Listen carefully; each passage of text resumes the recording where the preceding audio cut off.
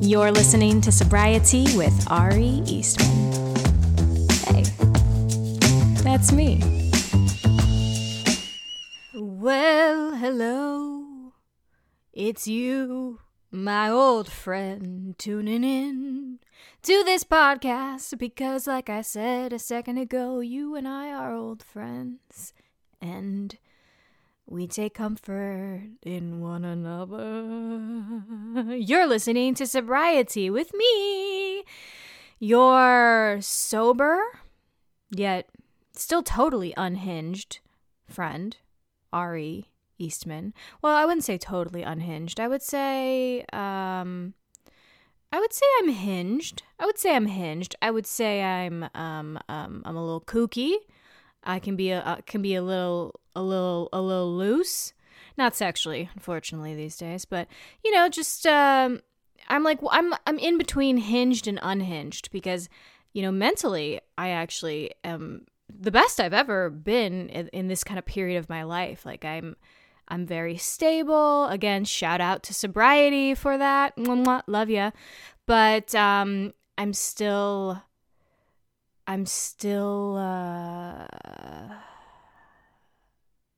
what's interesting?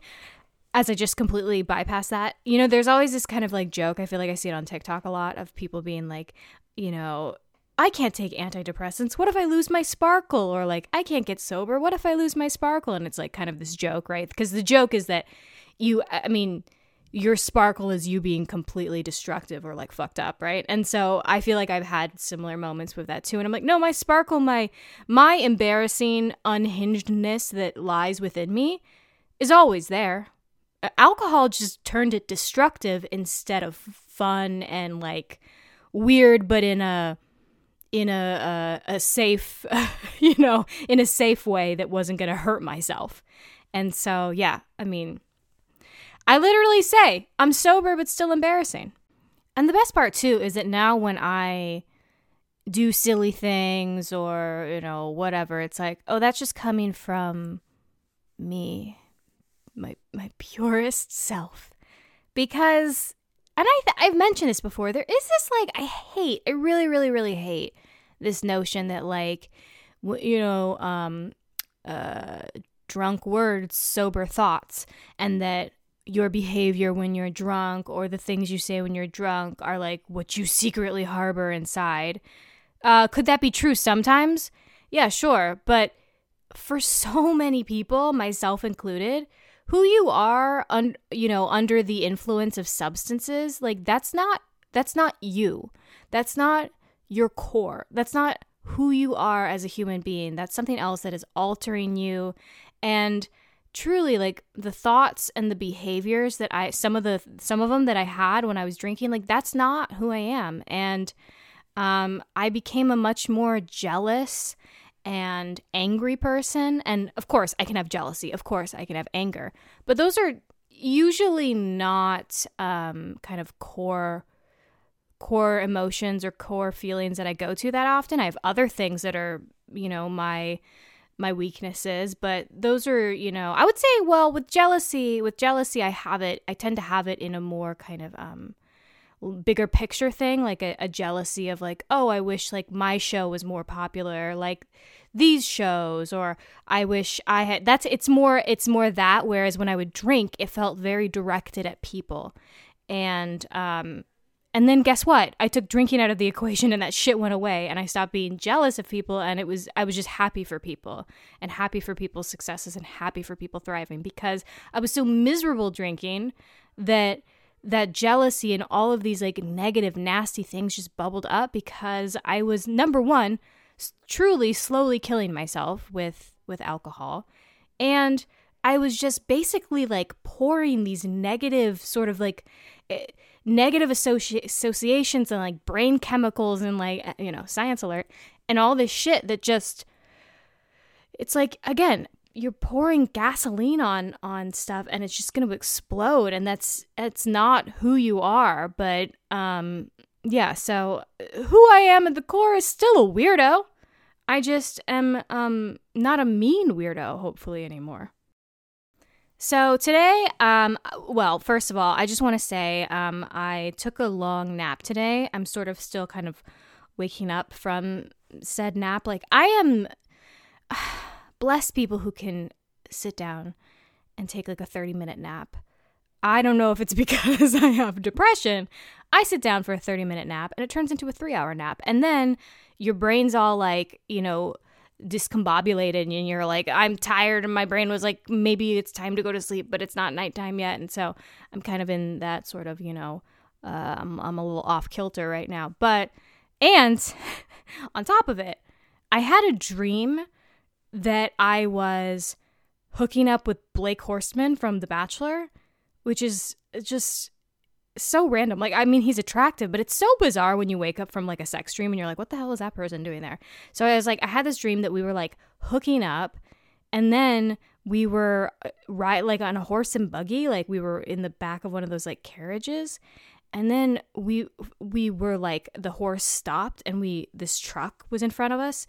By the way, I know it's so boring when people tell their dreams, but just please bear with me. So, hooking up with Blake from The Bachelor, we're taking this little carriage ride, and then this car in front of us like crashes, and it opens up, and a million coffins come out, spill out of the back.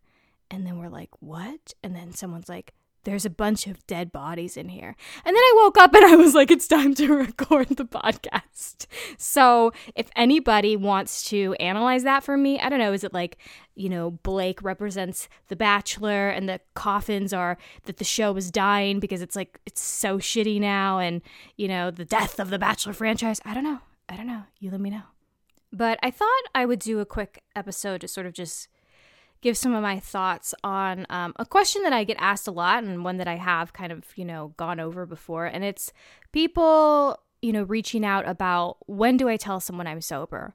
Or, is it ever too early? Is it inappropriate? Like, when should I let people know? Maybe in, all kinds of circles, right? Like new friends that you meet.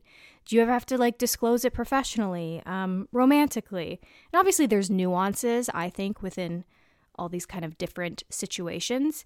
But for me, and this, I can only speak for me, I think when you take kind of the power out of it being this big daunting thing, and instead the way I feel the most comfortable with it is it's very matter-of-factly. For me, it's like some people have a peanut allergy.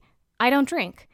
Simple as that. And depending on the situation, it's up to you if you want to go into more depth about it. Like, I have a freaking podcast. I post content about it all the time. Anyone who kind of enters my life, they will very quickly learn my reasons for not drinking and kind of like my sobriety journey, should they want to. But I think for the most part, it's more empowering to have that information out there, because otherwise it's kind of just like in the back of your mind. You're like, should I say it? Oh, what if this person brings up drinks, blah, blah, blah, blah. And all it takes is just one simple time to be like, oh yeah, no, I don't drink. And you don't owe anyone anything else. If they ask, that's up to you. You can figure out where to go with that. People have asked me before, and depending on the situation, I've been like, yeah, I used to, but, I'm sober now, and it's just so much better for me and my mental health.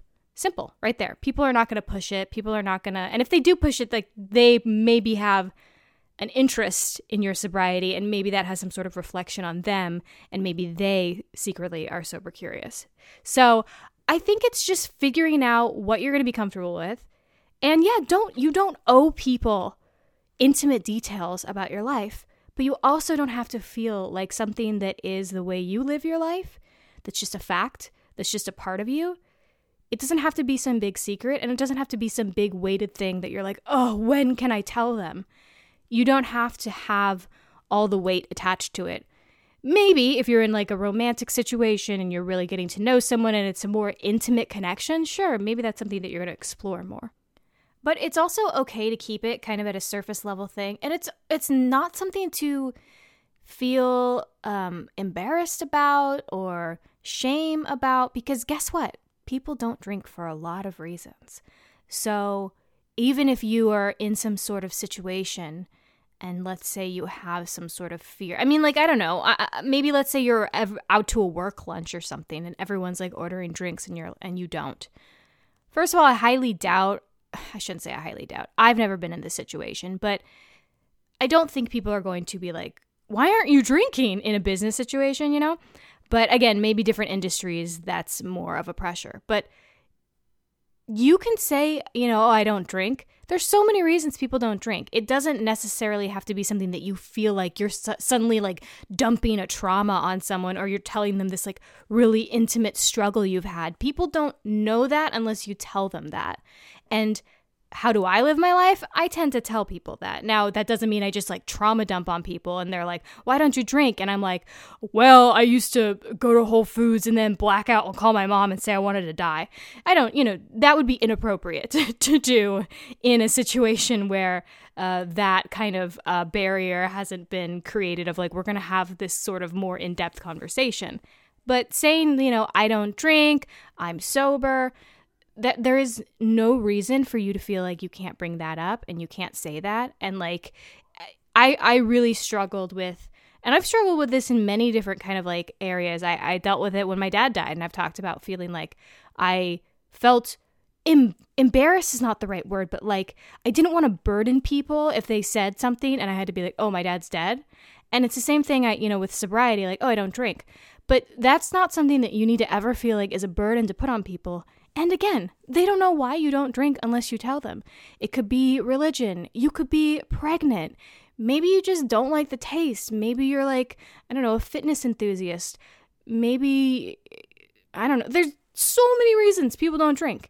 And it doesn't necessarily have to mean that like, it's not going to automatically enter someone's brain that it's like, oh, well, yeah, I got DUIs and that's why. People aren't necessarily going to make that jump. And if they do make that jump, that's them making an assumption about you. Who cares? That's not your business.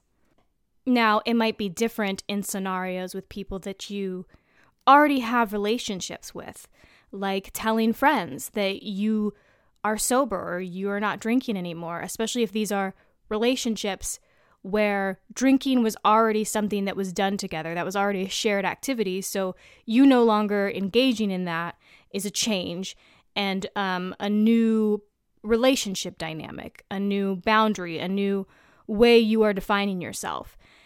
And there can be growing pains in that, right? There can be relationships that change and evolve, but that happens with everything. And feeling guilty that your decision to get sober for yourself has an impact on that, like, you do not need to feel guilty about that. Because, again, relationships change all the time for so many internal and external factors. And so I really think it comes down to coming to a place where your sobriety is something that you feel pride in instead of something that you like had to do or that you feel shame around or embarrassment around. And like, of course I still deal with shame. Of course I still deal with that kind of stuff. It still creeps in. As vocal as I am about sobriety and how much it has benefited me and how much like pride I get in sharing it, and I really want to be vocal about sobriety because it is such a great thing, especially for young people. But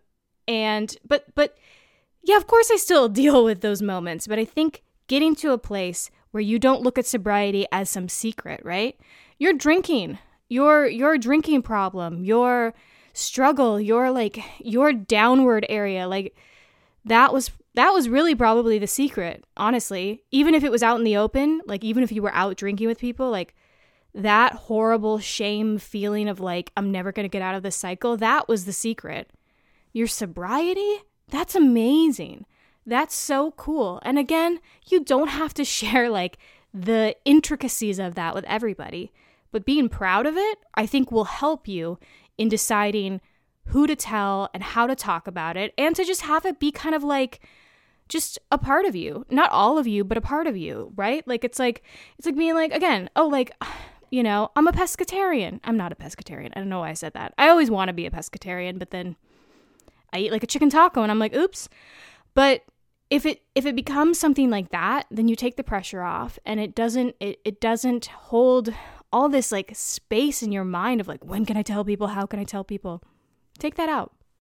Have it be a fact about yourself, the same as your hair color, your eye color, your dietary preferences, your height, whatever. It's just a fact. And you can have that be a fact without like a bunch of emotion behind it. And then with people you trust and people that you feel comfortable opening up to, then you can have it be this really empowering fact about you that is something you're proud of and is an accomplishment. I mean, people like will talk about running a marathon for like 70 years.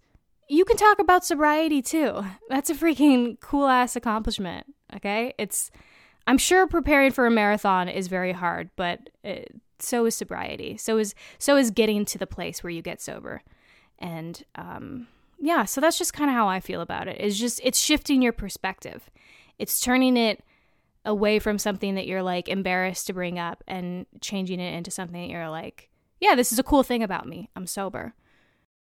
Well, anyway, it's time for It's Something That Made Me Happy This Week. It's my pink cloud of sobriety. So I had a super fun weekend. Like I said in the episode that just came out, I dyed my hair, and she just kills it every time. Obviously, you can go to any of my socials to see my hair because, hell hath no fury like a woman scorned, and hell hath no amount of selfies like a woman with new hair. Did that work? I'm still riding my new hair endorphin rush. It's like, listen, I'm sober now, but you think I can't get high off doing my hair? Why do you think I'm so into just dyeing it random shit now, okay? We still got to find our ways to get high, right? To get that dopamine rush, baby. And then I went to downtown LA and I did this super fun photo shoot, which I'm so excited to see the photos. We booked this cool studio that was like really colorful and had like, a couch that was like a giant lip and just like bright pinks and yellows. And that was something that I kind of wanted to treat myself to for my birthday, of just some fun photo shoot just to feel, pretty and strong and fun and colorful. And I love doing that kind of shit, just I think in some ways there's this like weird, maybe not weird, maybe there's a validity in it of like, oh, the generation millennials and Gen Z, like, why do they have to document everything? But I think there is something very beautiful and almost like fragile and human about this kind of need to document so much, because life does go by so fast. And we have videos and photos and whoa, this just got deep all of a sudden. But it's like the human existence, it is so fragile and it is so short in the long run of like the world, right? Like time goes by so fast and people are like, why is everyone always taking pictures and on their phone and not just it being in real life? And I get that too. There is an important thing of like being in the moment and actually making memories. But I also think there is like something really like beautifully tragic and sweet and delicate about how we do like to document so many things because we get to have those memories, right? Like I feel like I tend to have fears around forgetting things and like forgetting moments of my life, and I like the idea that I can go back and look at things and look at photos and look at photo shoot I did when I was 30 and stuff like that. And even with my dad, right? Like I wish, like we did a lot of fun videos when I was in middle school, and I wish I'd had like a phone that took videos, and I just like so badly wish I had 1,000 more videos of him, to kind of look back at, because when people are gone, right? Like we have our memories, but when you can have a tangible thing to look at and to watch, it really helps. It helps those memories really cement more. So I think there's something I was not expecting to get kind of like existential in my pink cloud, but yeah, anyway, I had a really super cute, fun photo shoot, and I can't wait to see the photos. It was great. So, well, on that note, thank you so much for tuning in. If you enjoyed, it's always appreciated and sweet if you go and you leave a 5-star rating and review. Tell me you love me, baby. And on that note, I'll talk to you next week. Bye, everyone.